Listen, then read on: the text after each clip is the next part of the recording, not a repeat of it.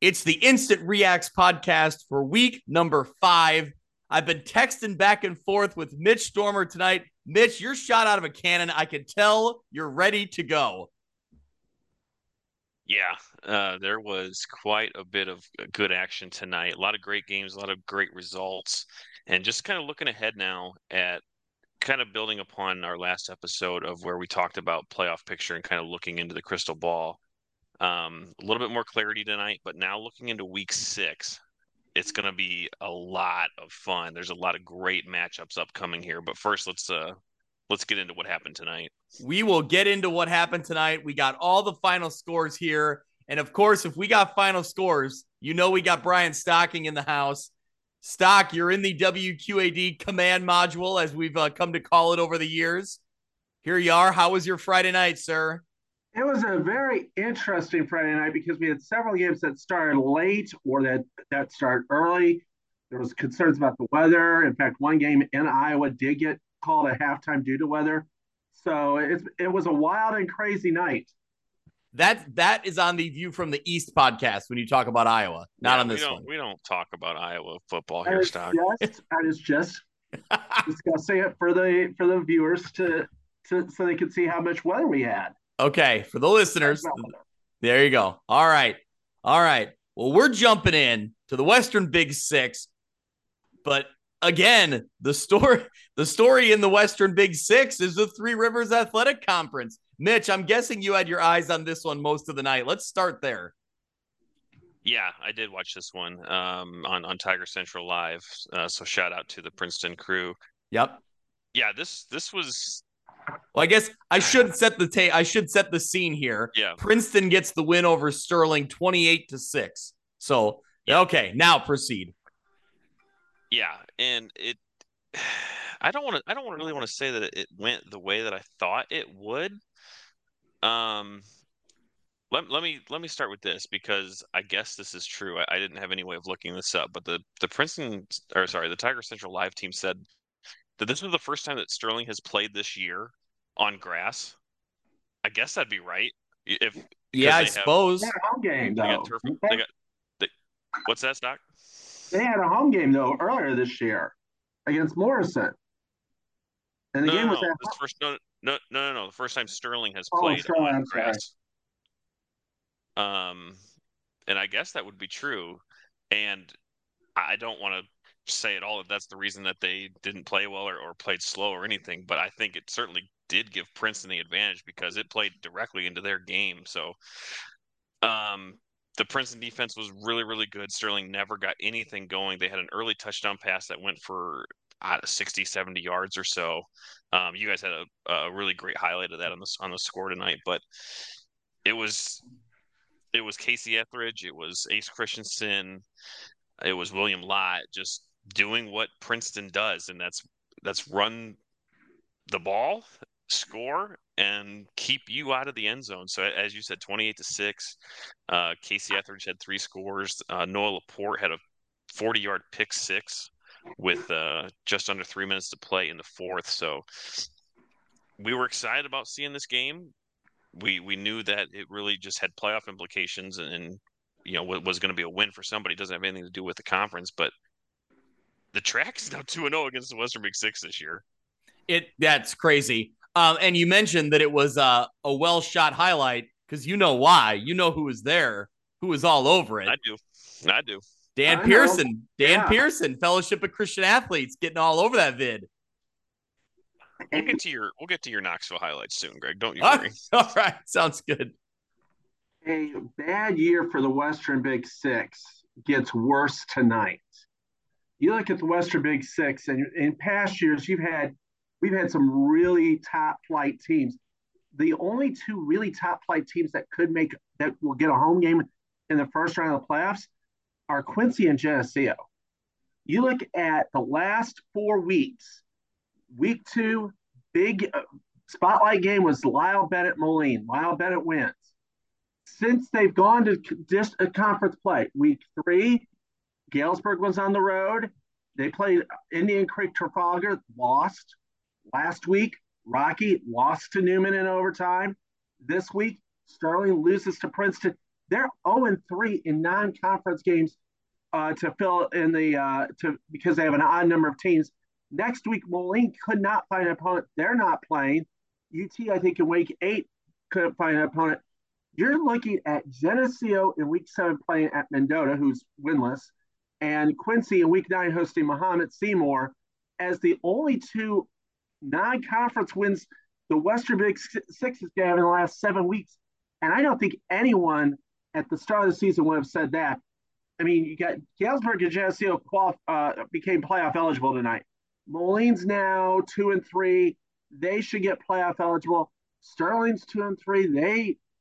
They might get playoff eligible. They still got to play Geneseo. They still got to play Sterling. And you know, Geneseo has a lot of we got payback because they've got 7 years of Sterling receipts of them getting beat. So, I mean, it's going to be a tough road for the Western Big Six to get 4 teams in the playoffs. They may only get 3.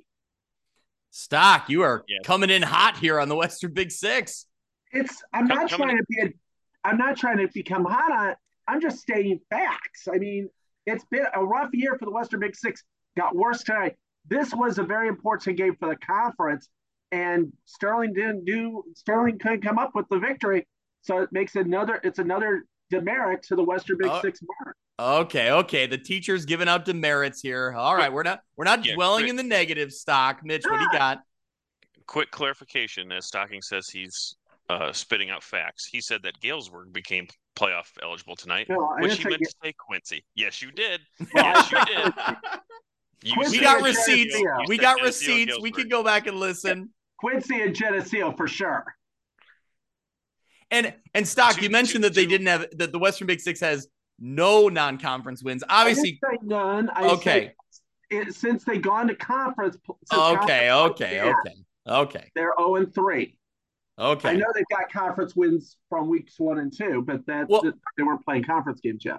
Well, on the positive side of things, we look at the positive. Let's talk about Three Rivers Athletic Conference here and Princeton really looking good. I mean, since week 1 against Monmouth Roseville, Casey Etheridge has burst onto the scene. I mean, he's been a dynamic playmaker in a Princeton program that continually produces playmakers. And on top of a name like Noah Laporte that we knew coming into this year, he makes a huge play to really kind of seal the victory tonight. So Stock, let's positives here. How about Princeton? Princeton tonight, in the past we've known how Princeton just puts 30, 40 points on people in a half and blows them out. Tonight, I saw part of the game on Tiger Vision. Tiger Central Live. Thank you. And they controlled the ball for large swaths of the game. Ball controlled, good long drives that kept Sterling off. That kept the Sterling offense off the field and kept that defense on the field. And eventually, Princeton wore them down.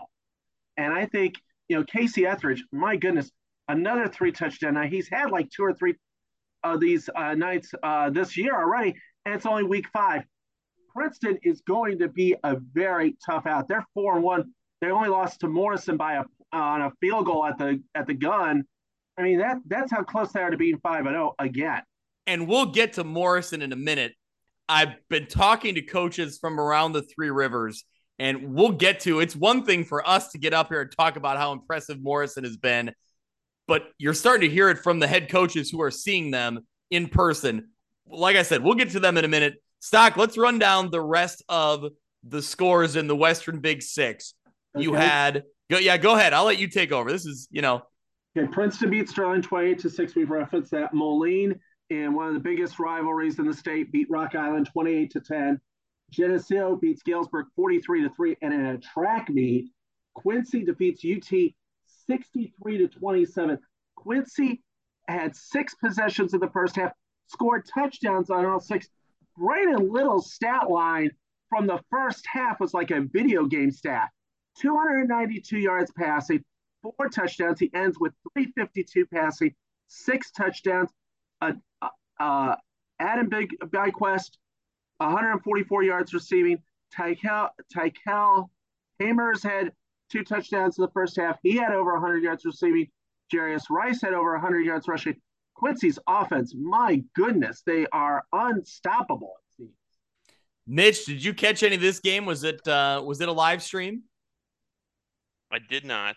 I didn't get into the command center for a while tonight, but the updates were coming in pretty hot and heavy on this one. So this was maybe my favorite stat of the night from David Adam of Muddy River Sports. With his 352 passing yards, Little had more passing yards tonight alone than any of the other QBs in the Western Big Six had through 4 games. Oh my gosh. Woo. I did see part of the game on NFH Network. The coverage got cut off at like halftime because I think they started covering the freshman game and then morphed into the varsity game, and then I think it ran too long, so it got cut. You look at Quincy. I was watching part of that game, just up and down the field, and I mean UT could not stop them at all. And it's not a slight on UT's defense. Quincy is just that good. I mean, they put 34 on a very good Moline defense last week. I mean, Quincy is just unstoppable. And if they go 9-0 with that type of offense, they could make a run deep into the state playoffs. You get the right bracket and things break your right way. Quincy could be playing into that next to last or last week in November.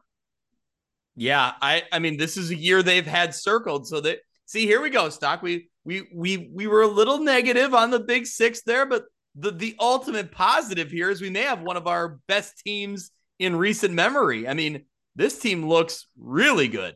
And Geneseo is no slouch either. They took it to Galesburg tonight, 43-3, down in Galesburg.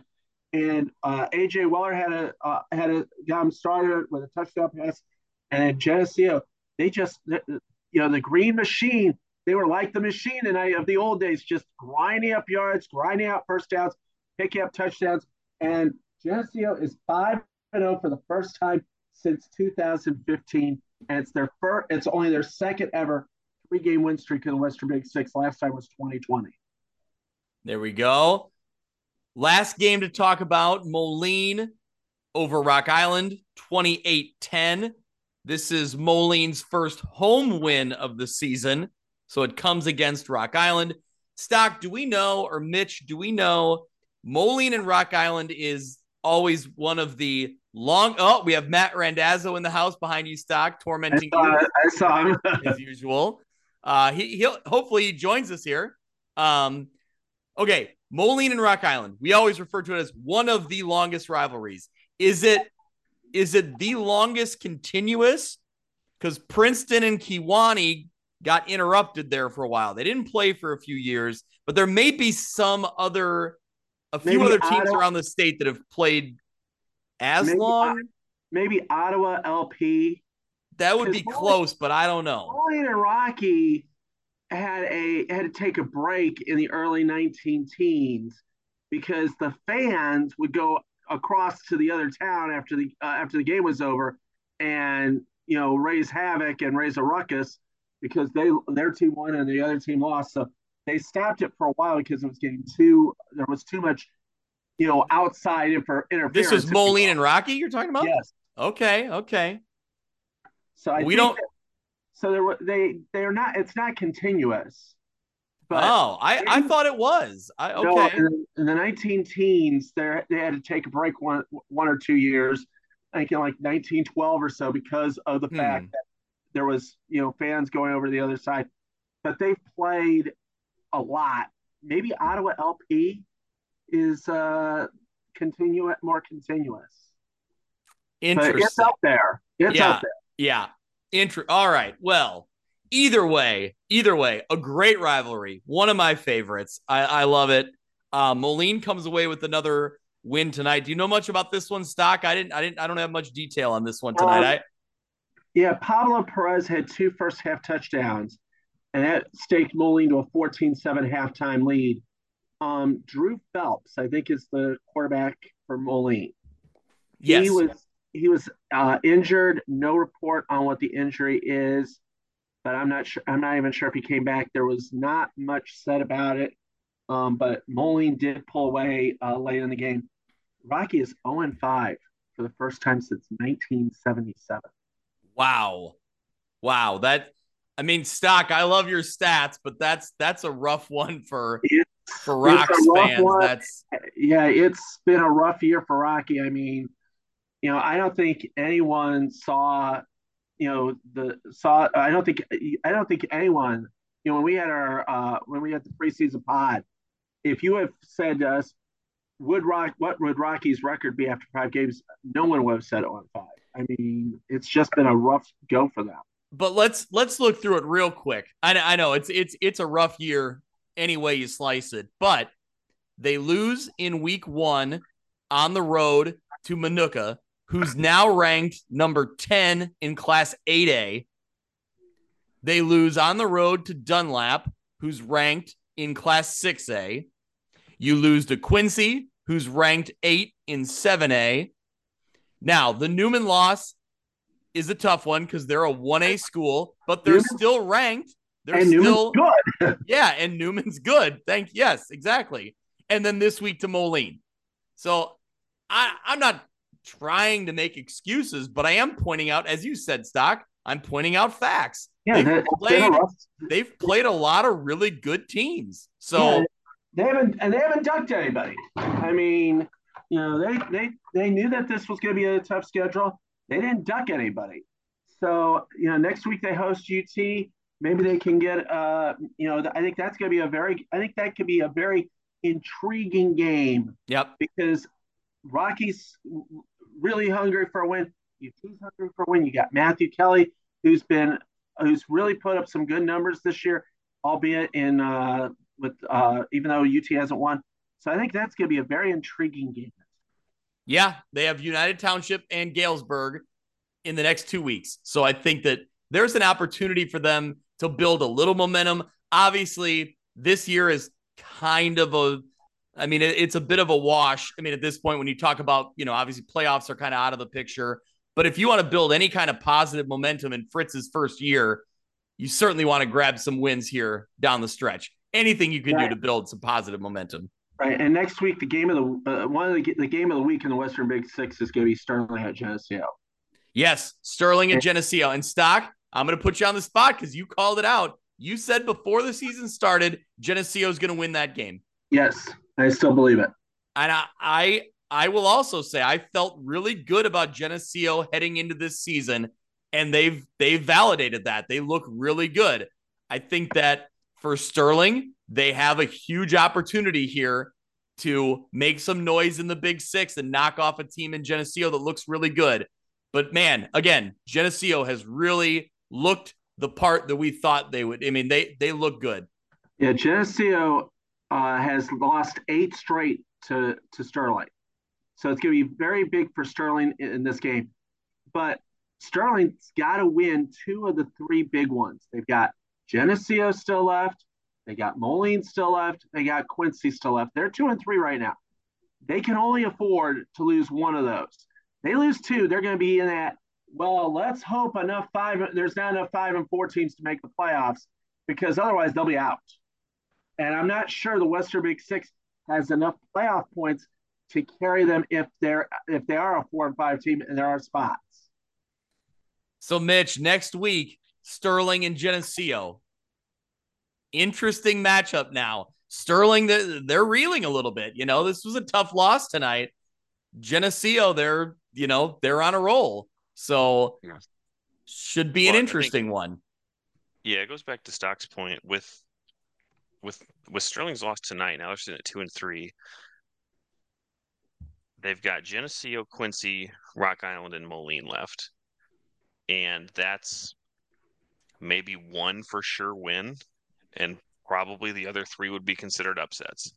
So Sterling definitely has a much tougher road they did than, say, 24 hours ago with a loss to Princeton. So, yeah, they've got some work to do. So, but the way Geneseo is playing, it's at Geneseo as well. Yeah, Coach Lummer's got a lot a lot to look ahead to here, but they've got to win one here. Yeah, I mean, I've always been going back, this Sterling program, year in and year out. I've always been impressed with the coaching staff and the way they get their teams prepared. So I think if, you talked about if there's an upset that needs to happen along the way, this is a program that has the potential to do that. It's just a matter of kind of, figuring some things out. They obviously offensively slowed down a little bit tonight against Princeton, but it should be interesting to see how that rivalry game against Geneseo plays out next week and then where you go from there. So looking down the way, when you start looking at the standings right now, it's Geneseo and Quincy that are, on a collision course. Will they get there? Will they get there both being undefeated? That's yet to be determined, but they're on that collision course to determine who wins the Big Six. And Sterling's got to win 2 of those 3 big ones. Otherwise, they're at the mercy of being 4 and 5 and hoping that there's not many 5 and 14, not enough 5 and 14s in.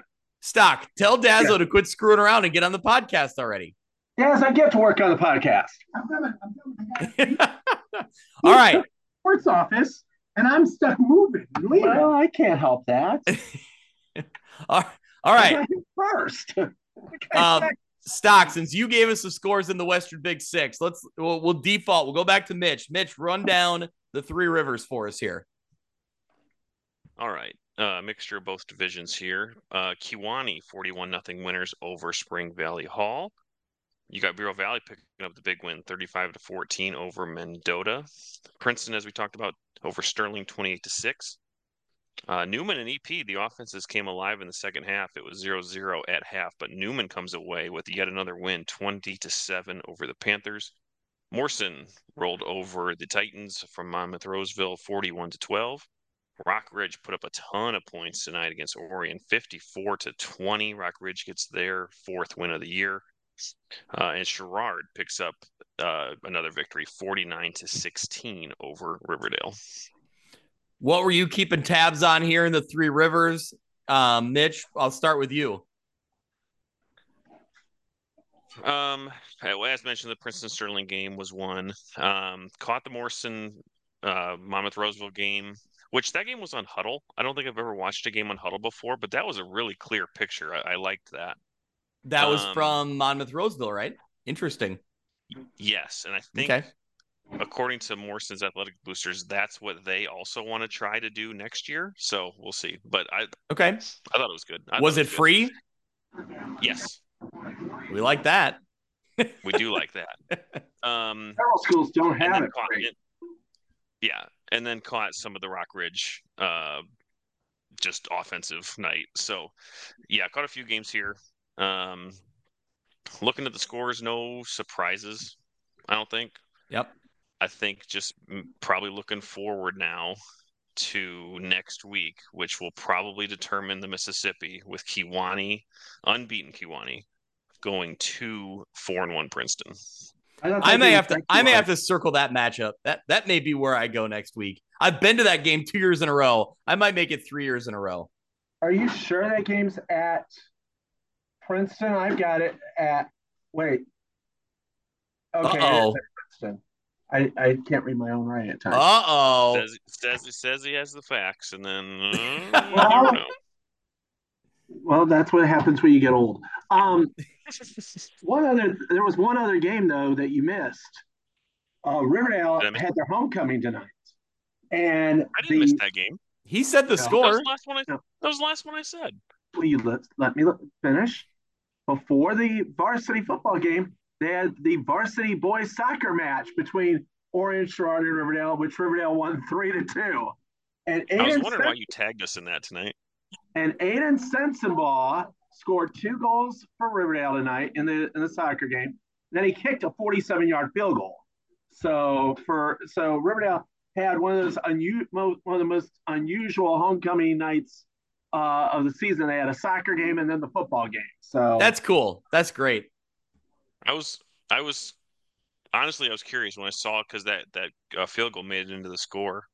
I was curious if he played soccer because that was a heck of a kick, and 47 yards. You don't see that distance too often in high school.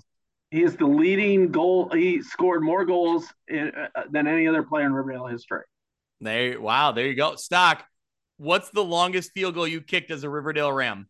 I never played because I have a heart condition. And when I would try and kick the ball, it looked more like Charlie Brown trying to kick with Lucy Holding. I got like maybe 10 yards off the ground. Sort of Okay. like golf shots from the Okay. team. There you go. There you go. So you mentioned it was all I heard was that Stocking has never officially missed a field goal in Riverdale history. That's what I heard. there you go. True, too. There you I go. never See, made one either. Mitch Stormer always finding the positives here. I did see earlier today Riverdale Rams football on Facebook. They have a homecoming tradition of homecoming high fives. So the football team was waiting at the elementary school as the kids got off the bus to give them high fives this morning. That was just really cool. I just caught that and thought, good for them, like to establish those kind of community pride type of things, within the football program. That was better than our homecoming traditions. Oh boy, sounds like that could go off the rails. Because I was the statistician for the football team, so I got to ride on the fire truck float with the varsity all 4 years. Yes. We would take candy and gum and throw it at the other teams, and they would throw candy and gum back at us before we would leave Dorrance Park. And our floats usually broke down on the track. One year, all 4 class floats broke down on the track at halftime of the varsity game. It's like, this is not good, but tonight. Hold on. Mitch has got something here. We'll pause. Go ahead. I was just going to say that I've seen that with more and more teams this year, that either on like Friday mornings, there's teams helping with school drop-offs or whatever it may be. So I've seen that around the communities more. So yeah, that's pretty neat. Yeah, I mean, it's a good community outreach. It builds, builds community. Sherrard tonight, man, they jumped all over Riverdale early, 43-3 at halftime, and Sherrard, you can see that Sherrard may be making a run here for the playoffs. They struggled a little, they had a little struggle early, but they gave Rockridge a great tussle last week. They beat Riverdale tonight. Next week they go to Morrison. If they fall in that game, they'll be 2-4. They gotta win out. But Sherrard, if they can maybe win that game, or maybe they win the last 3, they can get to the playoffs and get into the playoffs, which is something that they haven't done for a while. Sherrard's only win last year was against Morrison. Can they pull that upset off again? I don't know. Morrison looks really good. Yeah. Let me tell you, Mitch, I got a text tonight from head coach from Monmouth Roseville, Jeremy Adolphson. Monmouth Roseville falls to Morrison tonight. So obviously he had his eyes on Morrison tonight. He's been studying the film. He texted me and said, tell Mitch to keep Black Friday open. They could win it all. So that is extremely high praise. I talked about it earlier. Yeah. It's one thing for us to get on here and talk about it, but here's a head coach who sees it. He studied the film. He saw this team. He tried to game plan against them. And what I really thought was interesting was he knew they were going to be fast, but he said they were more physical than he anticipated. And then obviously their speed is unreal. So really interesting to hear his takes on it, as a head coach trying to coach against them. Yeah, this one was 21-0 at half, and they had ballooned that to 41-0, and then the Titans scored twice late in the fourth. So yeah, we talked about this on the preview that I thought this game could get interesting, but we were also maybe concerned about who Monmouth Roseville had played to this point. So again, I still think they're playing really well this year. I still think Monmouth Roseville is going to make it into the playoffs, but I think it's just yet another testament to how well Morrison has played. This is the 3rd straight game that they've allowed 14 points or less. They've got Sherrard coming up before what I think now could be a game of the year candidate. Certainly might determine this division against Rock Ridge because they're playing really well. That's a week 7 game. So Yeah, really, just really impressed with how this team is playing with the first year head coach and with still some underclassmen on offense and defense. And yet this week was another example of that. Well, let's talk about the team you just mentioned, Rock Ridge. They come off the huge rivalry win over Sherrard last week. They're on their home field on homecoming with Orion coming in. And man, there's no letdown here. They jumped out on this one. I don't know, Mitch, you texted me early on. They took a huge lead and never really looked back. Yeah, I don't remember what it was at that time. It might have been like 35-14 or something. But yeah, all the names that we've called all season were scoring for them. Schweigen, Zarlatanis, Fryermuth, Wheatley. They blocked a punt and returned it for a touchdown. That was Ryan Lower tonight. So yeah, Rock Ridge, ever since that first game, that first loss against Newman, they've just really played well. So a team, if you remember at the beginning of the year, I thought they would go 8-1, maybe even 9-0. Certainly got that next right away in week 1. But they're still going to finish, I think, at worst 7-2, with again that week 7 game against Morrison maybe being the loss in there. So this Rock Ridge team is playing really well. Obviously, we've talked about Colin Schweigen a lot as a freshman. He's going to be around for a long time in this conference and in this division for this team. So, yeah, I like the way that they're playing. Rock Ridge has got Monmouth Roseville next week. So again, all eyes kind of point to week 7 at this moment, but Rock Ridge certainly headed towards the playoffs, no doubt. Yeah. We'll welcome in Matt Randazzo to the pod, sports director, WQAD. How we doing? I felt like I needed to save you guys. We sent you our worst. I apologize. Has he been behaving himself, or has he been all right? Oh my goodness. No, he's been great. Of course he's great. Look at him. We had to fact check him a couple times, but how'd those come back? Well, I mean, yeah. What do you got, Stock? You look. He's got his finger point. Hey, shut the door. Just shut the door, bud. There you go. Did you shut it? I got it. Ooh, that was Camille, everyone. She's a delight. She seems like she's ready to be done for the day. Rock Ridge has scored 42 points or more in 7 of their last 8 home wins. And tonight they were up 27-0 in the second quarter. Orion scores also, and Rock Ridge gets a response. It was 41-14 late in the second quarter, and I mean Rock Ridge hitting on all cylinders again. And I mean, you look at Rock Ridge, amazing how well they've been playing and playing points. Yeah, I mean, when you look back, it is really interesting, I think, to look at in week 1. We talked about how, Rock Ridge and Newman, there wasn't a bunch of explosive offense, in that week 1. And we thought like, okay, these defenses look really good, right? But now it's been proven that Newman is a fantastic defense. Rock Ridge is playing really well on both sides of the football. And it just, I think when you look at that first week, I mean, Rock Ridge with a freshman quarterback ran into an extremely tough defense. And since then, as Schweigen gets better, as he gets more comfortable, you can really see this Rockets team taking off. I think if you look at Rock Ridge, they always say in sports, like, hey, if you play a lot as a freshman, by the end of the season, you're not really a freshman, you're a sophomore. I think that's the way what you're going to see with Rock Ridge, where, they're going to go through some growing pains early, and they did.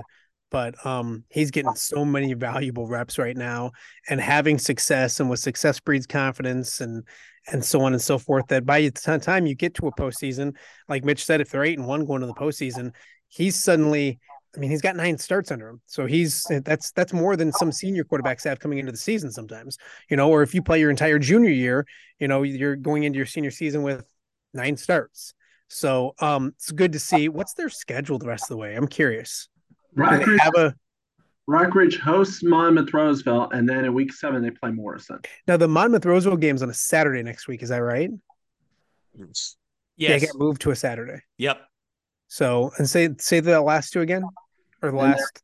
Then they play Morrison. Oh, so they do have Morrison. Mm-hmm. Yeah. Where's that game at? Morrison. Yeah, that would make sense because they're home to this week and they're going to be home next week against Monroe's. So yeah, that'll be a fun game. So that'll be week 7, Yes. 6, 7. That'll be good because Morrison looked good once again tonight. So that'll be, you're right, Mitch. If you have a 7-1 or 7-2, 8-1 team, if you get to 8-1, you're going to get a home playoff game, and it'll be interesting to see what Rock Ridge can do because that defense is good and there's a lot of parts to it. So if they can get quarterback figured out, which I mean, looks like Cullen is figuring things out quickly. They can be a lot of fun. Yeah. Well, speaking of playoff teams, Kewanee gets their 5th win. They're 5-0. They win 41-0 over Hall. I don't know. I mean, I default to you guys. I thought that Kewanee would bounce back this year, maybe get back closer to what they were a couple years ago. But I don't know if I saw 5-0 coming. Like, great start for the Boilermakers here. They look really good. Yeah, I think last year Kewanee struggled, but they did have Brady Clark. So you figured, Brady Clark's back, but you didn't know what if Kewanee could get off to this great start, and they did. And they are. And this is the second time in the last 3 years they've started off 5-0, and Clark's was on that 2021 team. So and they have some veterans that were on that team. So it's going to be very interesting to see if Kewanee can continue their winning ways. Now they're getting into that. Next week they play Princeton. That is always the game. That rivalry game is one of the big rivalry games, and that's always where it seems Princeton gets Kewanee. Let's see if this year Kewanee does like they did in 2021 and beat them. I will point out that I think the hardest part of their schedule is still left. And Mitch, you talked about that last week on the podcast. But that doesn't take away from what they've already done. You talk about 3 shutouts in their first 5 games. So they're not leaving any doubt to, the type of talent they have on both sides of the ball. They're putting up points on offense. They're shutting teams down completely. It's a team to watch for sure. And with the experience that Brady Clark has, he was the one who kicked the game-winning field goal against Plano, so in the playoffs. So he's been around a lot of really good football. So, and he's their leader. He was off the cuff, so he's a big deal, right? I'm interested to see next week's matchup because Princeton, when I saw them earlier in the year, they're so big up front. And that's what stood out to me. I saw Kewanee against Sherrard. I think it was week 1 probably. Yep. And they were just big up front. And so I'm intrigued to see that matchup in the trenches between those two schools. And you mentioned, they haven't, but they didn't make their schedule. They've done exactly what they're supposed to do. And they've done it impressively more and more throughout the season. And you look at some of that, like Sherrard won again tonight. They almost beat Rock Ridge. And like you look at that Sherrard loss to Rock Ridge. I know they didn't get the job done. That's their most impressive game of the year. And so you look at that victory that Kewanee had against Sherrard week 1. That's impressive. That's a good victory. Maybe it didn't look like at the time it was a tough start to the season, but by the time you get said and done and you look back, they're doing what they're supposed to do. You can tell they're getting better as they go. We had Matt Taylor mic'd up tonight, and he goes, I'm an old guy who doesn't have a lot to say, but he had a great speech, and we heard on the score and stuff. And, I think they're okay with maybe being the underdog next week or maybe flying under the radar. I think they're okay with that. I think that's, you can give all the attention to the Princetons of the world and Rock Ridges and other teams in the track and stuff, but they're okay with maybe just, where's that game at next week? It's got to be in Princeton. Mm-hmm. Man, the jungle's going to be hopping another week, man. Can I go there? Yeah. You want to stay the whole time? I might. Yeah.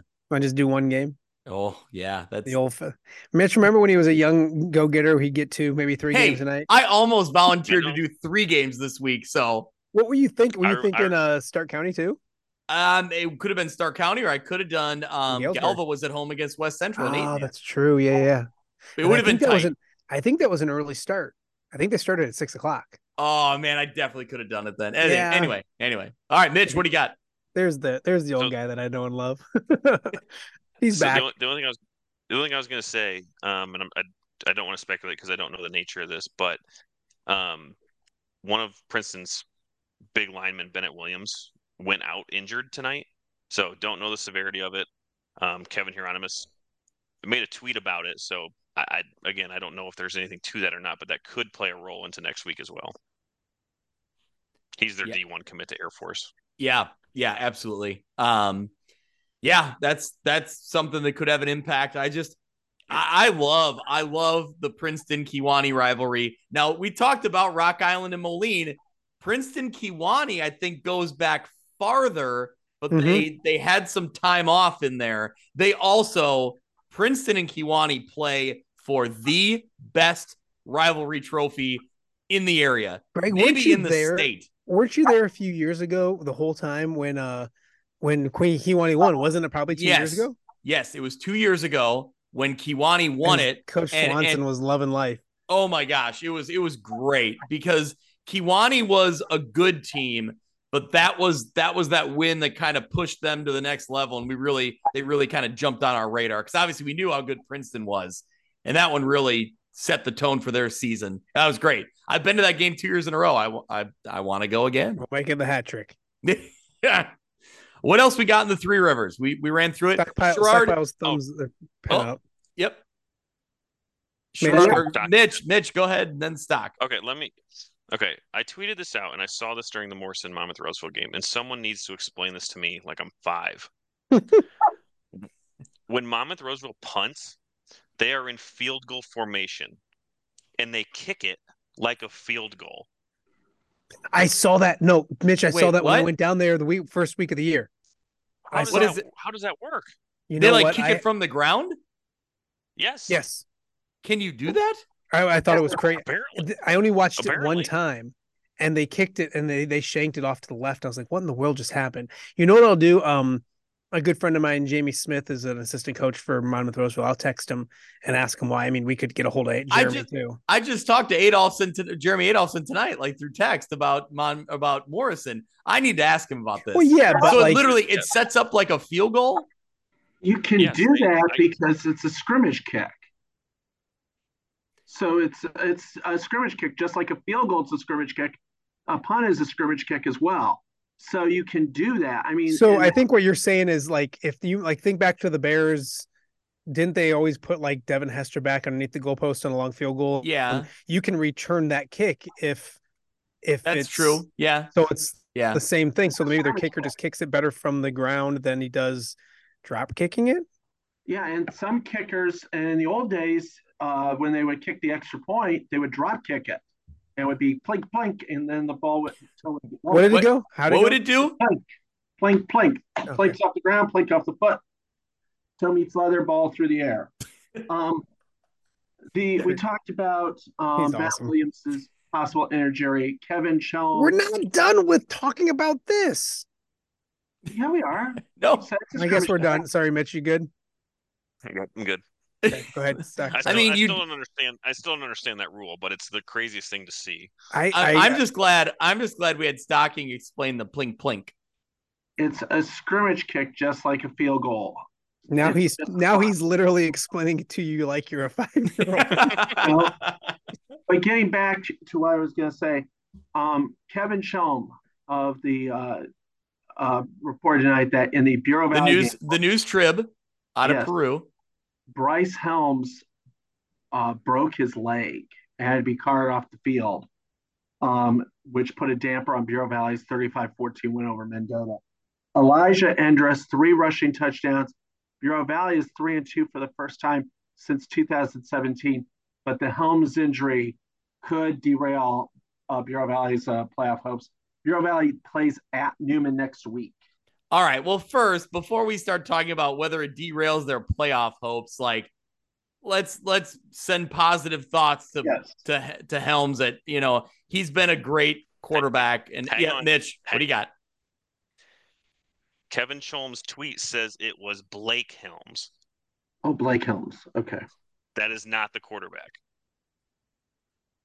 So there's 2. Bryce Helms is the quarterback. The tweet says it's Blake Helms. So I don't know. I'm just once again trying to make sure we have clarity here. Okay. On the instant reacts. Just the facts, Stock. So their season may not be over. Stock. It may have not derailed anything. Well, the only problem is their schedule turns into a monster because Next week they're at Newman, and then Win. In week 7 they host Princeton. Win. Probably running clock. I'm kidding. Sure. Quit being so negative, though, Stock. Oh, see, Dazzo, you negative. weren't even here for the Western Big Six talk. No. I'm assuming they're going to fold the conference. Is that what he came up with?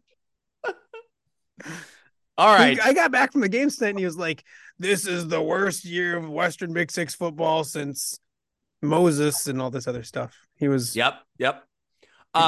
I don't know if we pointed it out. We were really excited about the Riverdale homecoming and the soccer game, but did we point out Noah Fender for Sherrard had 3 touchdowns? Holland Anderson, talk about efficiency, 5 for 5, 152 yards and 3 touchdowns. So Sherrard getting a big, much needed win for a program that's been so close in every week, every game they play. They get the big win. Yep. And I loved the crystal ball stuff this week on the pod. I think that was great.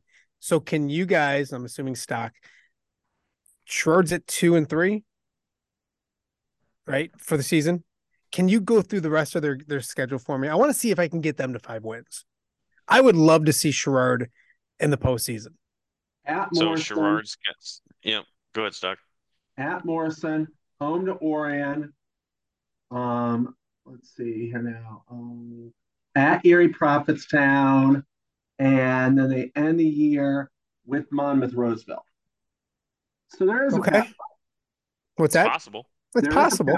Yes. I mean, I feel like Mitch can get away with going through and going like win, loss, win, loss, win, loss. I don't feel comfortable yet doing that. He's in Ohio. He's safe. Like he's not going to get coaches showing up at his door. So, but I think they could get 3 of those 4, right? Yeah, I think they could run the table after next week's game, because it'd be fun to see them going into. It'd be fun to see them going to the last week of the year at 4-4, and with a chance to make the playoffs. I think that'd be cool. Now, of course, people that are on their schedule that are listening to this are saying, "I hope they're not," because they don't want to see him do that. But I really like what Coach Johnson's doing. I think, boy, they were close to Rock Ridge, and look what Rock Ridge is doing right now. I mean, they're playing some of the best football in that conference.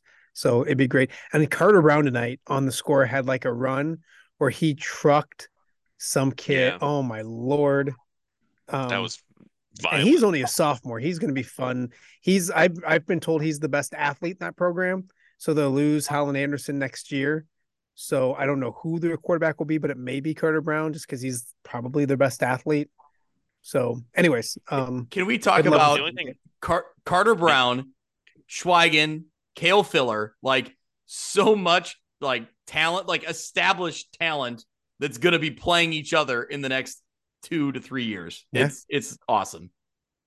So the only thing I would say on Sherrard, to Dazzo's point, is that I don't think they beat Morrison, but with the 3 teams that they have left, Orion, Erie Prophetstown, and Monmouth Roseville, all 3 of those teams have struggled against teams with really good defenses, which Sherrard has. So I do think there is a path for them to get to 5-4.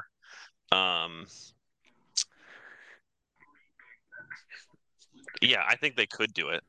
I do, because I think their defense keeps them in games. And I think you guys mentioned on the pod from during the week that that Orion and Sherrard's already a big game. You know, it's like one of those games that they could both be 0-8, and it would still be a really good football game. It means a lot to that area, 7 miles apart, all that kind of stuff. That's going to be fun to watch. Is that that's week 8, I think. Who are you talking about? 7. Yep, Orion and Sherrard, week 7. That's going to be a big game. You know, both teams are going to need. So that's, I mean, you guys talked about maybe having a few teams knock each other out because they got to play each other, but those are going to be important games. You know, the winner of that game, it's going to put themselves into a position that the last 2 weeks of the season are going to be very important. So that makes an Orion Sherrard game that's already a big deal very meaningful. And that's sometimes kind of the fun of all this, because we focus a lot on those, you know, this year Morrison and Princeton and, you know, around the Geneseo, the undefeated teams. The best parts of week 7, 8, 9 is cliche, but the playoffs do start for some teams week 7, 8, 9. And that's the way it would be for maybe a Sherrard or an Orion team as they get ready to play each other in week 7. So those are the fun things about week 7, 8, 9. Yeah. I think that Orion Sherrard matchup is huge. It absolutely is huge now. So they got a week before they get there, but I think that'll be a big one. So one final run at Newman Erie Prophetstown. That game was scoreless, and I watched part of that game on NFHS Network, and it looked like a monsoon had hit Erie. So I'm not sure if it rained in Erie or not, but the camera looked like it looked really, really like it was a downpour. It was scoreless at halftime. And for the second straight week, great effort from Erie Prophetstown. Tremendous first half. Last week they were up 13-0 on Morrison and just ran out of gas. This week took Newman to halftime scoreless. Another great effort from Erie Prophetstown. Just got to hope that Erie Prophetstown can, have all that effort prove out to be a win. And next week they're at Orion, so another tough opponent for Erie Prophetstown. And if they stay close to them for another in the first half for a third straight week with a top flight opponent, that really proves that Erie Prophetstown is a young program that eventually can get there and start winning games. They just haven't learned yet to win yet. I mean, good program. They just ran out of gas tonight. Gave Newman a scare with scoreless at half. Yep. I think Newman's just one of those teams that's gonna get those grind them out wins, right? I think they're not offensively gonna blow you away. They're Iowa. They're the Iowa Hawkeyes of high school football year. That's actually a pretty good cut. Last year or and this year. Year. Last year. Yeah, because they're offense. I don't want to say last year because all years traditionally. Is this the kind? Do we have a team in the track right now that makes it to a state championship game? We mentioned it before you got on the pod. Jeremy Adolphson texted me tonight after the game and told Mitch to keep Black Friday open. He thinks Morrison could go that far. Ooh. Yeah. Would you come back from Ohio? Would you be back from Ohio for Thanksgiving? Why wouldn't you? I mean, I told Kyle Kampmeyer that regardless if there's an NUIC team that I could probably make it back to Bloomington that weekend. What a weekend that'll be in Bloomington. If hear that, coaches, Mitch will be in Bloomington on Black Friday. If you'd like to see him in person. Yeah. Boy, I would love to see a Morrison Lee win game. Not in the state championship, just like in general in a playoff game. I think that's what's just so hard with Morrison because the 1A North is just anyone's game. It's There's a grinder. So many teams in the 1A. If they were in 2A, yeah, because I think Rock Ridge can make a run in 2A. Because I don't. Go ahead. I'm sorry, Mitch. I'm just saying, Maroa Forsyth runs 2A. St. Teresa's the defending champ, and they're 0-4 this year. So I think 2A has more openings than 1A does. So that's my only concern with trying to get too far on the Morrison going to a state championship train, just because, not because of them, just because the 1A North is so good. And Princeton's in 3A.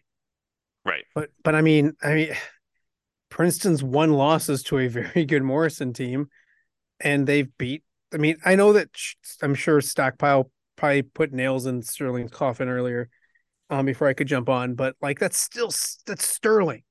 Like that's John Schlemmer. That's the Golden Warriors. I just said 5A school. Like, and they didn't like it was 28-6. Yeah. Yep. Like that's really impressive.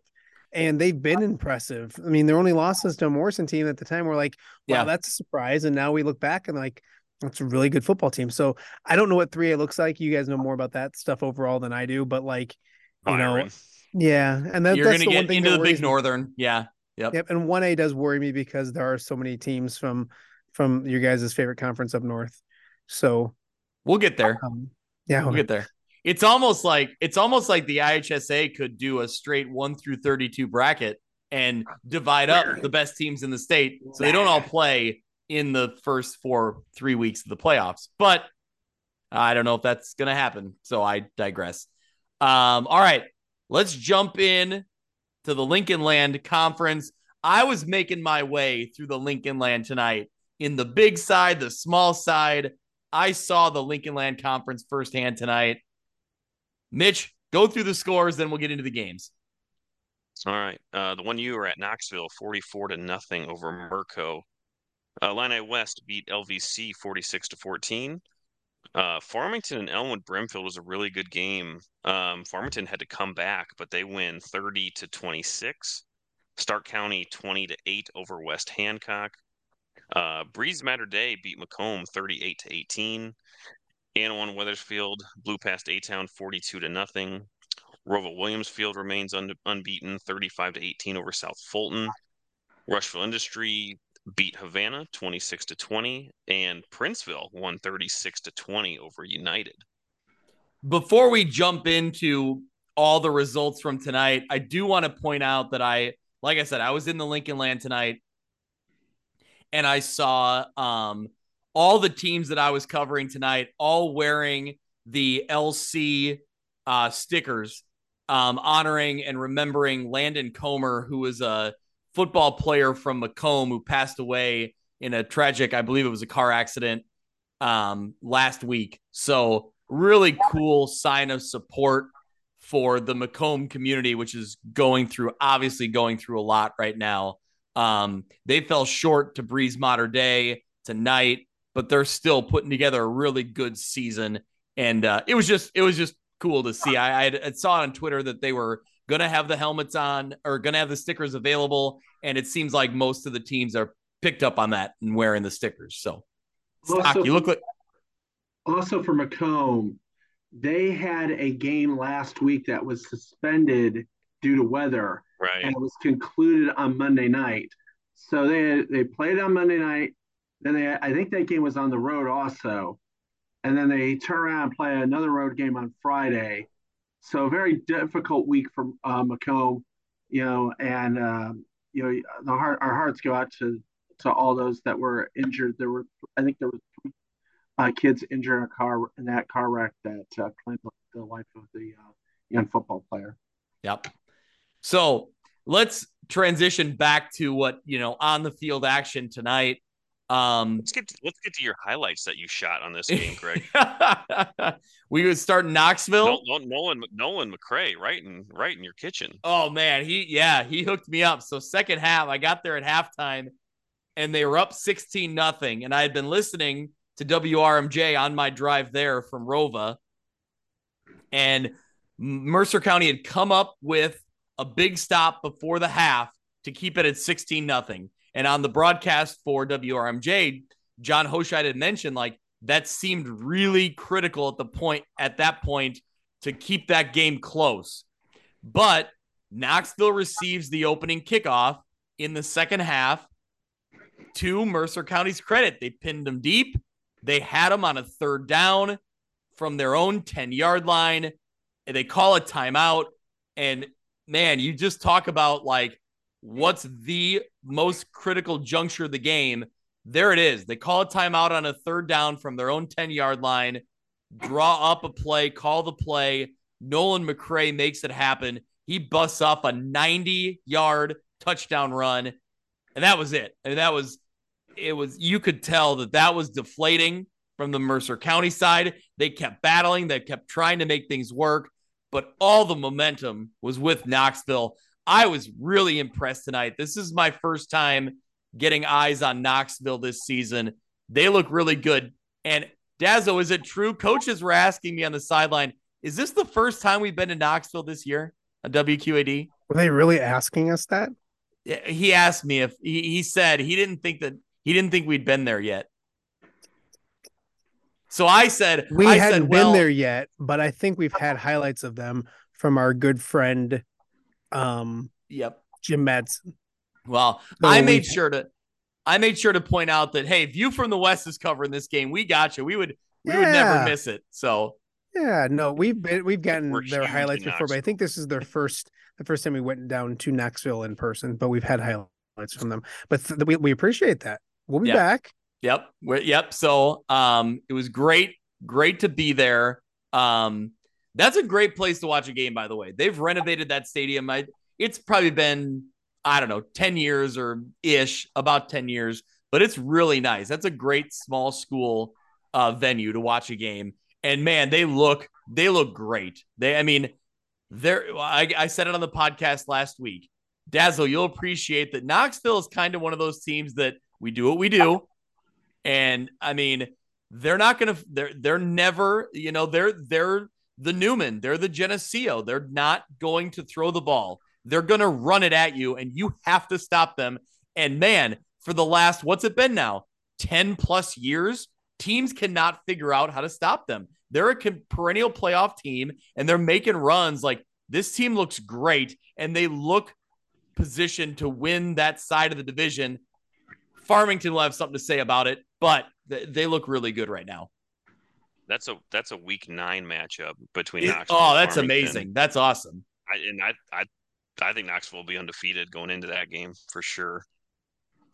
Where's that game at? Knoxville? It's at Farmington.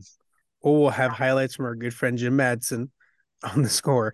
No, isn't it Knoxville? Was it last year or the year before that they had a fantastic season? Then they got the worst draw ever in the postseason and had to play like a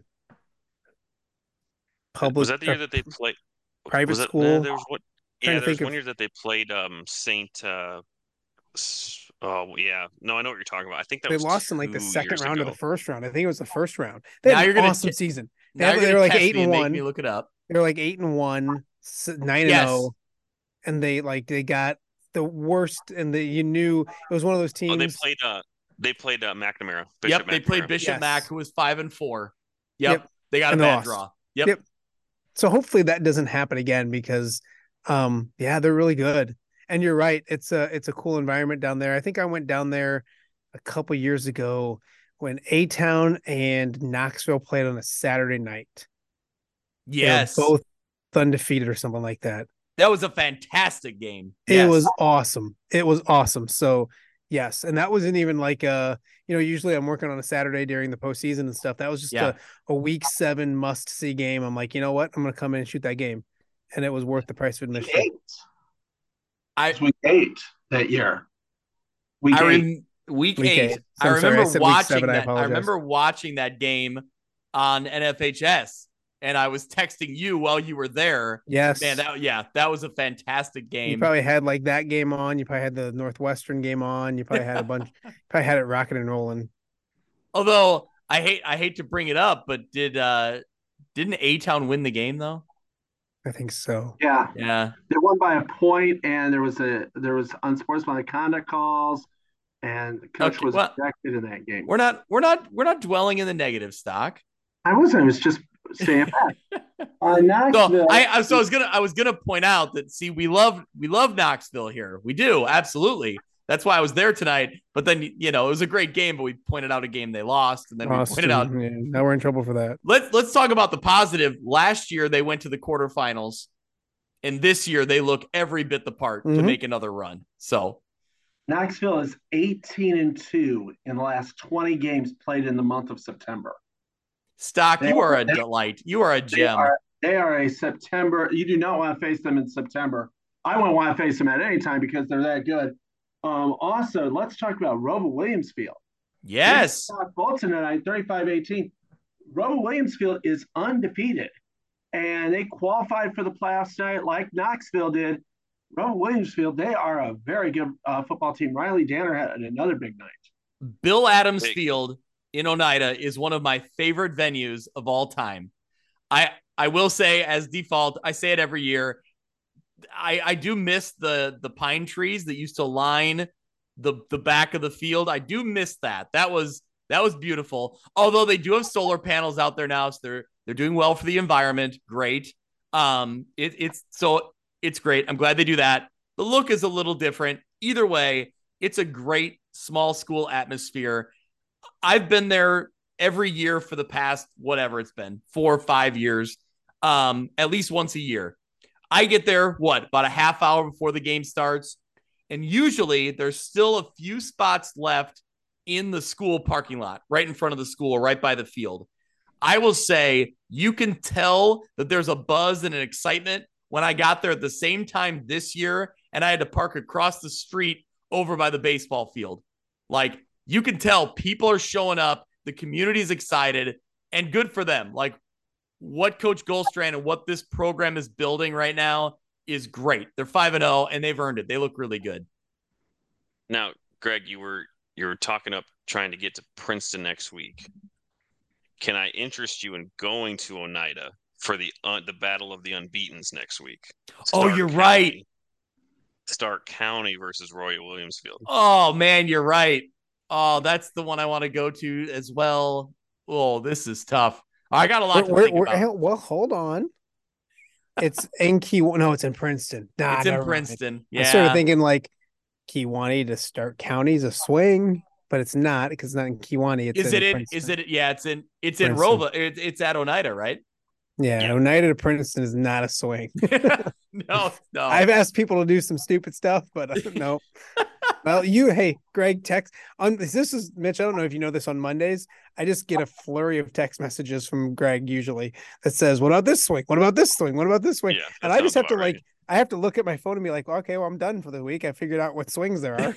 I just this week I overloaded you. Like I texted one idea and then just ideas kept going. And then you're like, how do you get? You're like, how do you get Monmouth Roseville in this? Blah blah blah. And I'm like, ooh, no, that's true. Yeah, that's true. Yeah, no. So it was exciting. It's Rova Williamsfield looks great. They got the job done tonight. Mitch, we talked about Princeville and United being a must-win game, and Princeville gets the win 36-20.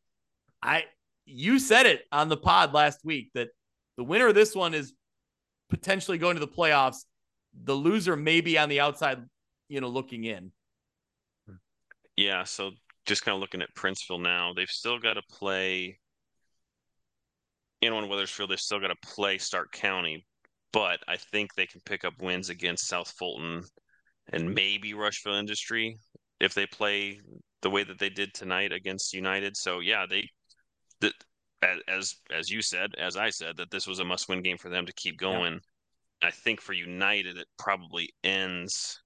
Well, they've got A-Town, so they'll get back to 3-3. They got Havana, that's their fourth win, so they could pick up a win against South Fulton. And even so, I wouldn't even say United's out of it yet. United played. I saw part of the United game on NFHS Network against Princeville tonight, and United looked pretty good. It's just that in that fourth quarter, they ran out of gas, and Princeville was able to run up 2 touchdowns and pull away. So United's showing very good, is getting better. And I mean, I think you look at some of the games next week in the Lincoln Land, it's going to be, there's some real wars. I mean, Farmington Macomb, Merco going to Elmwood against Brimfield, Stark County, Rova Williamsfield. I mean, you've got some real wars coming up. Yeah. So Mitch, we talked about Rova Williamsfield. They're kind of on a collision course right now with Stark County. Stark County gets the win 20-8 over West Hancock. How about the defense for Stark County? Rebels force 5 turnovers, including 4 interceptions. 2 of them were pick sixes. How about the defensive effort from the Rebels here? Yeah, there's talk to put them into consideration for the best defense in 1A, and I think Kyle's going to maybe put some numbers together to see some truth behind that. But yeah, I mean, it seems like they do something like that every single week. I know that Matthew Bowser had another one tonight, so I don't know that statistically, at least from a points perspective, that holds up to some other defenses. But again, it completely turns the tide of these games that they're playing, and as is a big reason why they're undefeated. Yeah, I mean, okay, there's not like the shutout wins on their schedule right now when you look at like overall team defense. What I will say is they had the win over Anawan Wethersfield where they really controlled what Zeb Rashid was going to do on the ground. That's a huge effort. Zeb Rashid, we've seen week in and week out putting up a ton of yards and touchdowns. So that's a credit to Stark County's defense. And in this one, we've talked about Gavin Grodhouse from West Hancock, who's been putting up points through the air. And they limited what he was doing, obviously, with the interceptions. So maybe like the overall end of the game point totals don't stand out to you. But I do think those 2 performances in general right? Lend a little credibility. Sure. Yeah. No question. To kind of like just seeing,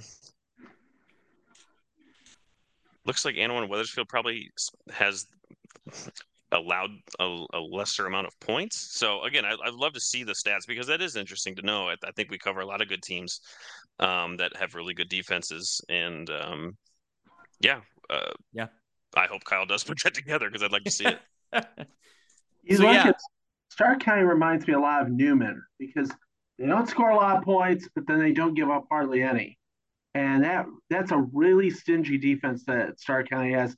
And I think next week's game against Robo Williamsville, because Robo Williamsville has a very explosive offense, that's going to be an excellent football game. Yep. In texting back and forth with Stark County's head coach Jade Nord, of course, like any good head coach, he was more focused on the fact that their offense didn't put up as much as he was hoping they would. But I told him, like, hey, your defense wins the game for you, and you got that fifth win, the all-important fifth win. So Stark County is headed back to the playoffs for the second straight year. So good win for them. And yeah, absolutely, it sets up a great matchup in another week. So really, when you start looking at the divisions, it's Farmington and Knoxville sitting at 5-0 on the large school side of things. And then on the other side, it's Stark County at 5-0, Rover Williamsfield at 5-0, with Annawan Weathersfield right behind them at 4-1. So we'll learn a lot about this small school side, and then maybe Knoxville and Farmington are on that collision course for week 9. Doesn't it just sound right for playoff football to be played at Gary Johnson Field in Wyoming and Bill Adams Field in Oneida? Playoff football. I mean, that just football. That's playoff football dripping from the history books. I love Stark County used to always do a week 1 Friday night playoff game. And for a few years, they'd do a Friday night playoff game in rounds 2 or 3. And I just love it. I love going to Gary Johnson Field on a Friday night to cover playoff football. Mitch, when you were an intern at KWQC, the other station, did you go to games in Stark County? Oh, Mitch, you're muted. You're on mute. Oh, come on. Honestly, I do not remember. I don't recall ever going there. I don't know. I don't remember you being with me going there, but I love it. It's great. So, all right. We're about to get into the Northwest Upstate Illini, but Dazzo, I know you got commitments in the morning, and we're pushing, not quite 1 a.m., but we're getting there. Are you bowing out some here? of us. Yeah, Some that of kid us stuff. are. We had a little one just during the podcast. Yeah, that's a whole nother situation I'm dealing with at the moment.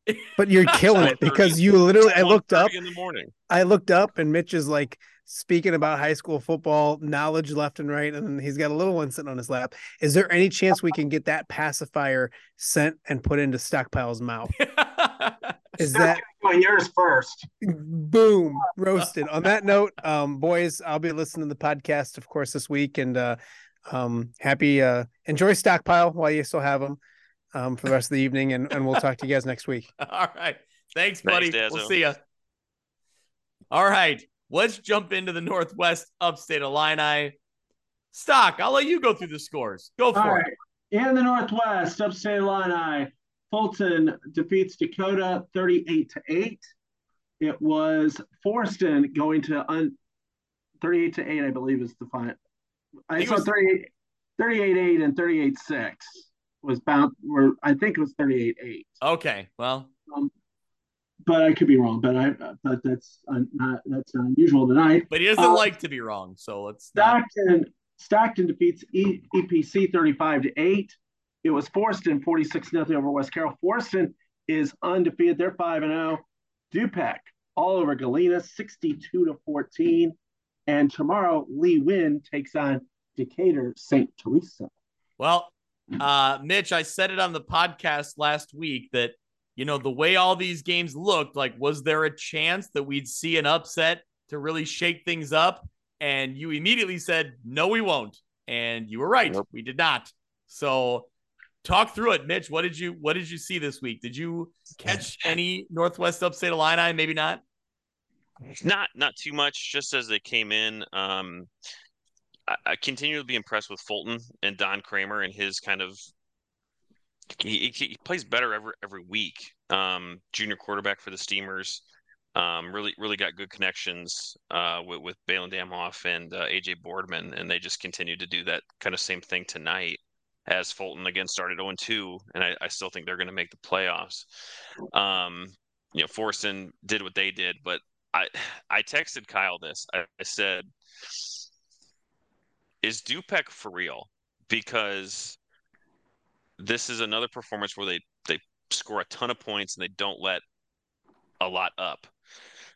And I think at the moment, barring what happens to Lee Win tomorrow and how many points they score, Dupek will have both the most points scored and the least points allowed, I think. And then that matchup is next week. So that's awesome. I don't think Lee Win has really played the hardest part of their schedule. I think we talked about that. And I guess I don't recall off the top of my head if Dupek has either. But that game could very well determine the conference. Certainly Forreston's undefeated, but just Dupek has impressed me every single week.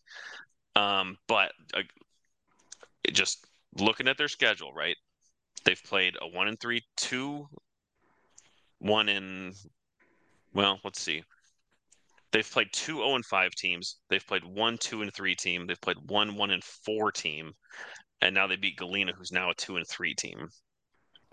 So have they been tested yet? Not really. But are they doing what they're supposed to do against opponents with records like that? Yeah, they absolutely are. So I think we'll definitely find out more about Dupek next week when they host Lena Winslow. Yep. So you look down, I would say that yes, their toughest part of their schedule is coming up because they have Lena Winslow this coming week in week 6. They go on the road to Fulton. They have Forreston, and their week 9 is a non-conference against Belleville Altoff, who is currently ranked number 6 in Class 1A. Belleville Altoff is dropping down to Class 1A. That to me stands out. Like that's a good program being down in 1A. So either way, for Dupek though, it's a good program. They'll be hosting them, which is nice. You'll be at home in week 9. But yeah, I'd say they got a gauntlet here coming up. So they've looked really good though. I mean, 42 in their last 3 weeks, 42-0, 47-0, 55-0. So they're going to have to prove it against some really good teams. And it starts with maybe the best team on their schedule in Lena Winslow. Well, also, I think. Okay, go on. You go ahead, Stock. Well, I was just going to say, Fulton's getting back to usual Fulton. Balin Damhoff tonight had a kickoff return for a touchdown, a TD reception. I also believe he had a TD run for Fulton tonight. And, Dom Kramer, I think, converted 3 2-point conversions.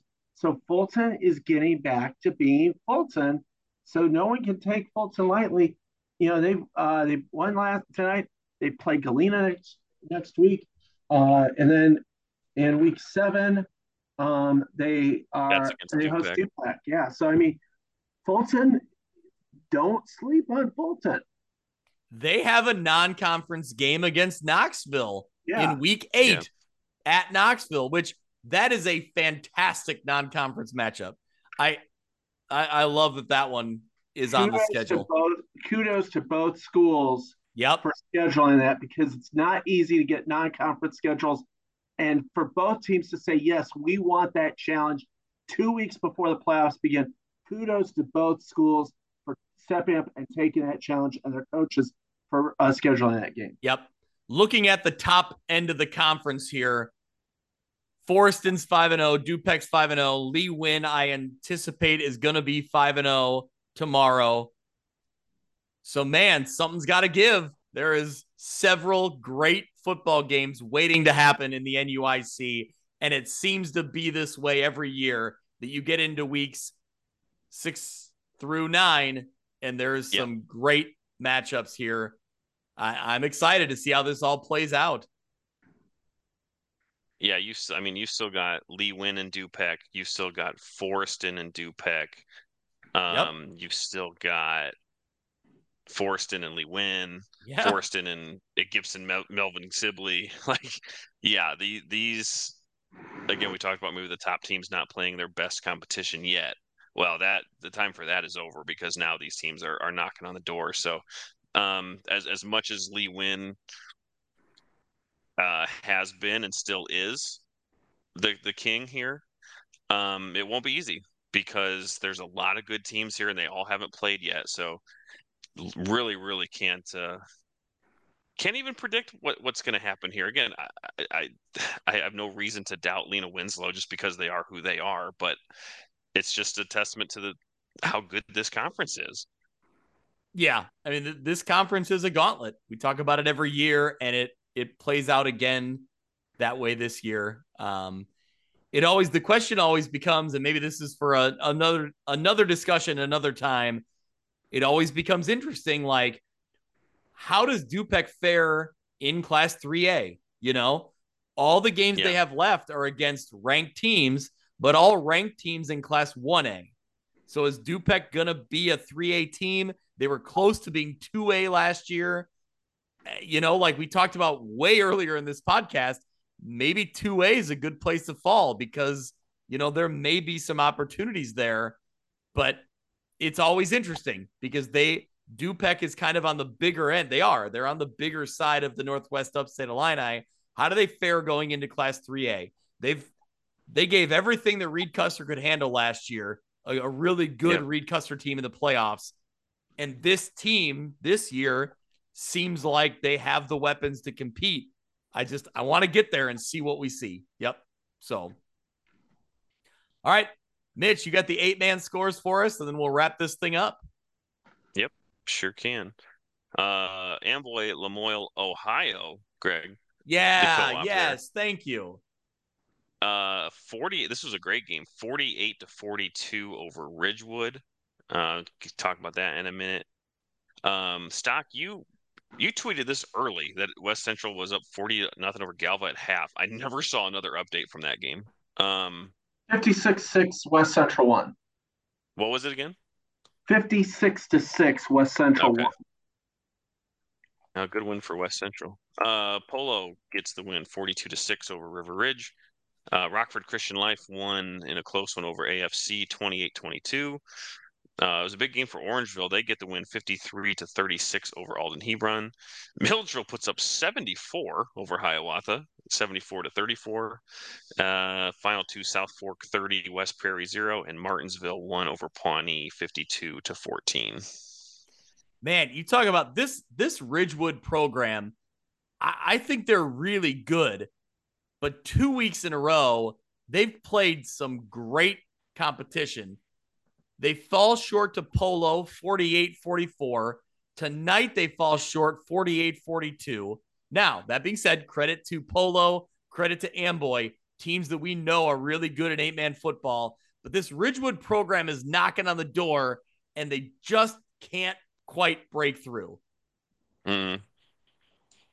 And they had another big lead tonight. What's that?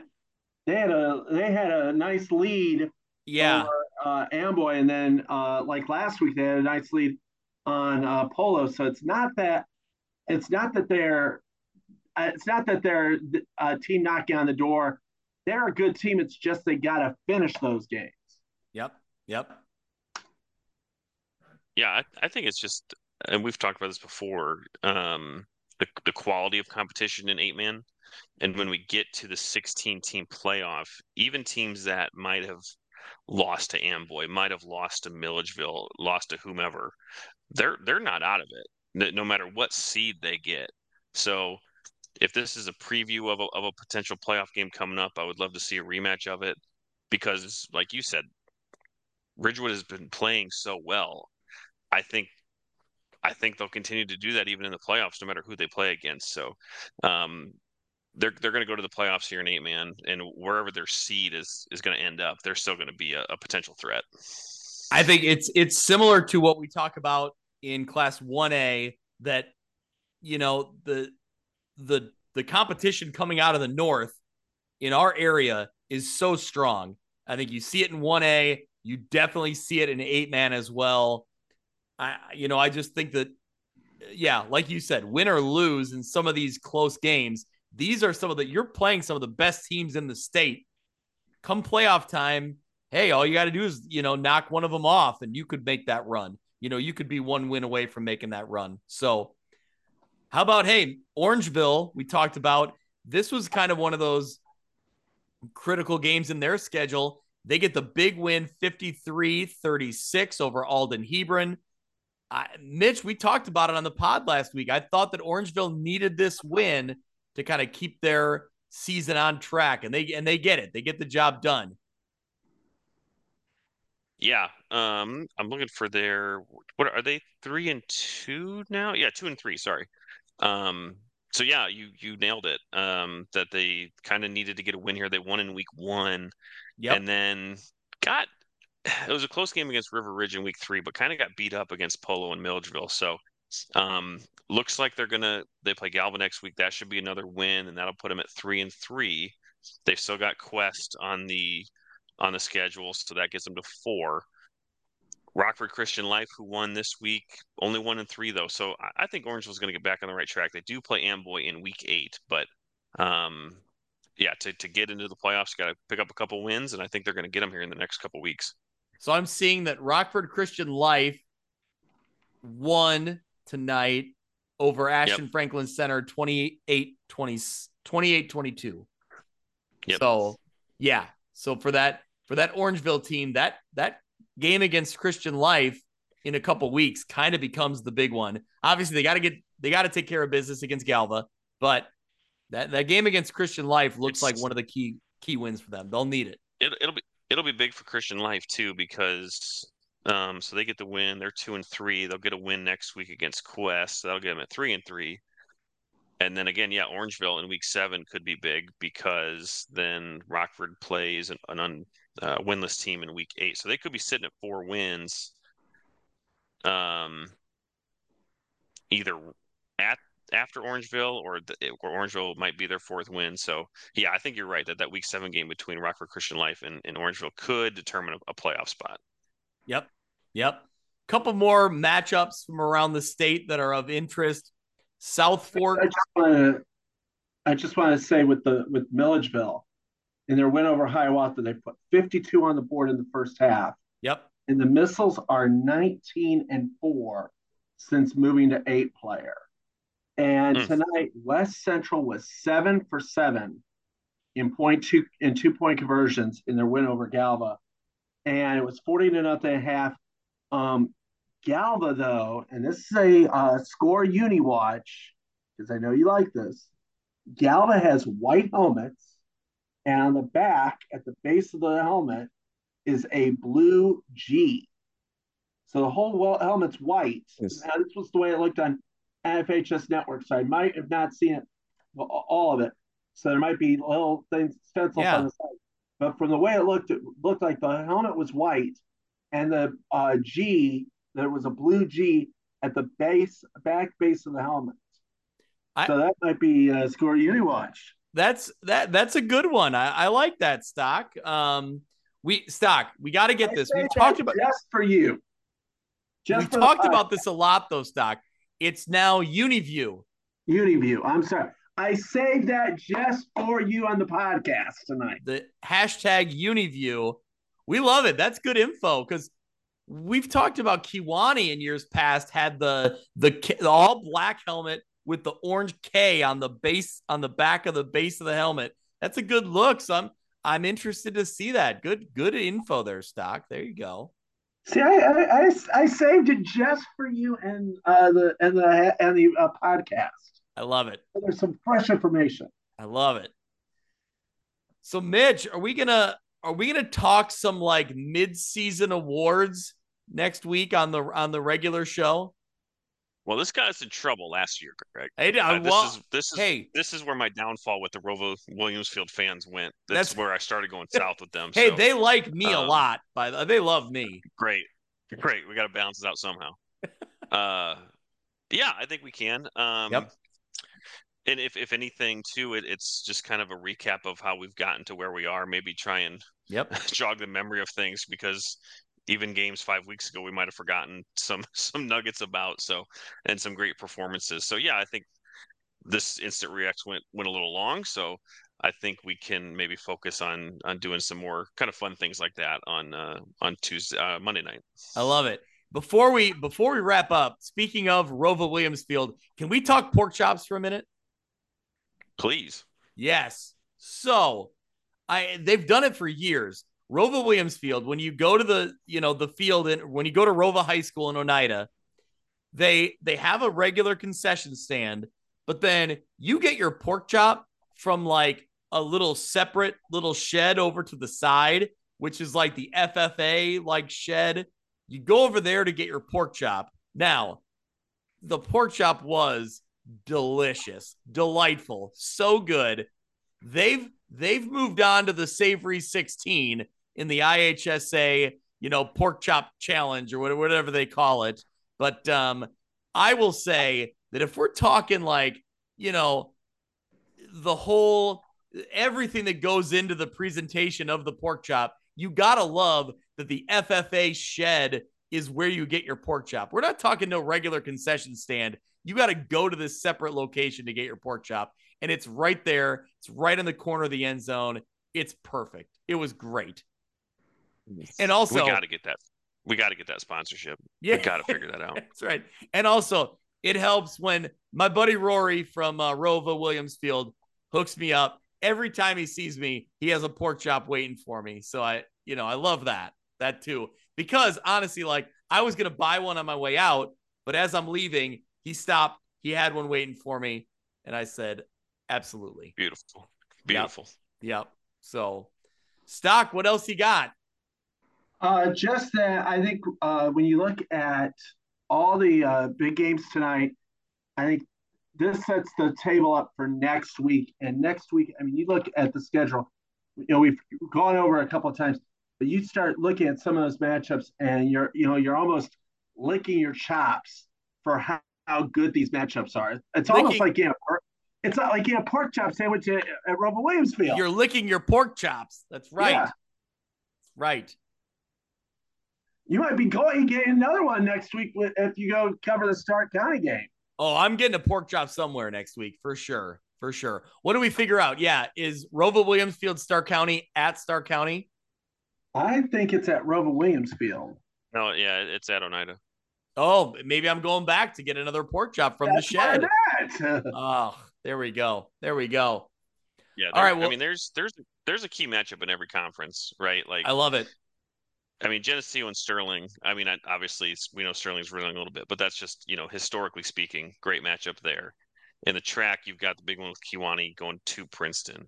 In the LLC, we got the game we were just talking about, Rover Williamsfield hosting Stark County, and then in the NUIC, Lee Win going to Dupec. So yeah, week 6 is going to be a lot of fun. I love it. We're getting into that time of year where every week, every matchup has huge implications. All right, we'll be talking more about this stuff on our regular podcast previewing week 6. Mitch, we'll be talking our midseason awards. We'll get ourselves in trouble when we, mention the wrong kid or don't mention, somebody, but yeah. They'll like me and they'll get mad at you. So that's fine. Yeah, that's fine. I'll bite the bullet. But everybody likes Brian Stocking. Thank you. I hope. Thank you so much as always. Stock, what was your gold, your stocking stat of the night on WQAD tonight? We had we mentioned North Scott going 25-1 in their last 26 home games. That's an Iowa school. We also had Moline 7-3 in their last 10 meetings with Rock Island. Pablo Perez 5 touchdown runs the last 2 weeks. There you go. Good stuff. All right, boys. This was a big one. We had a lot to talk about. It's great. Mitch, we'll be back on the pod in a couple days, previewing week 6. Thank you to everyone for listening. Thank you to everyone for following along on Twitter. We love it. This is getting into the best time of year, and we're here to talk about all of it. Stock, we'll see you. We'll see you next week. Absolutely. All right. Thank you, everyone. We'll be around. We'll talk to you soon.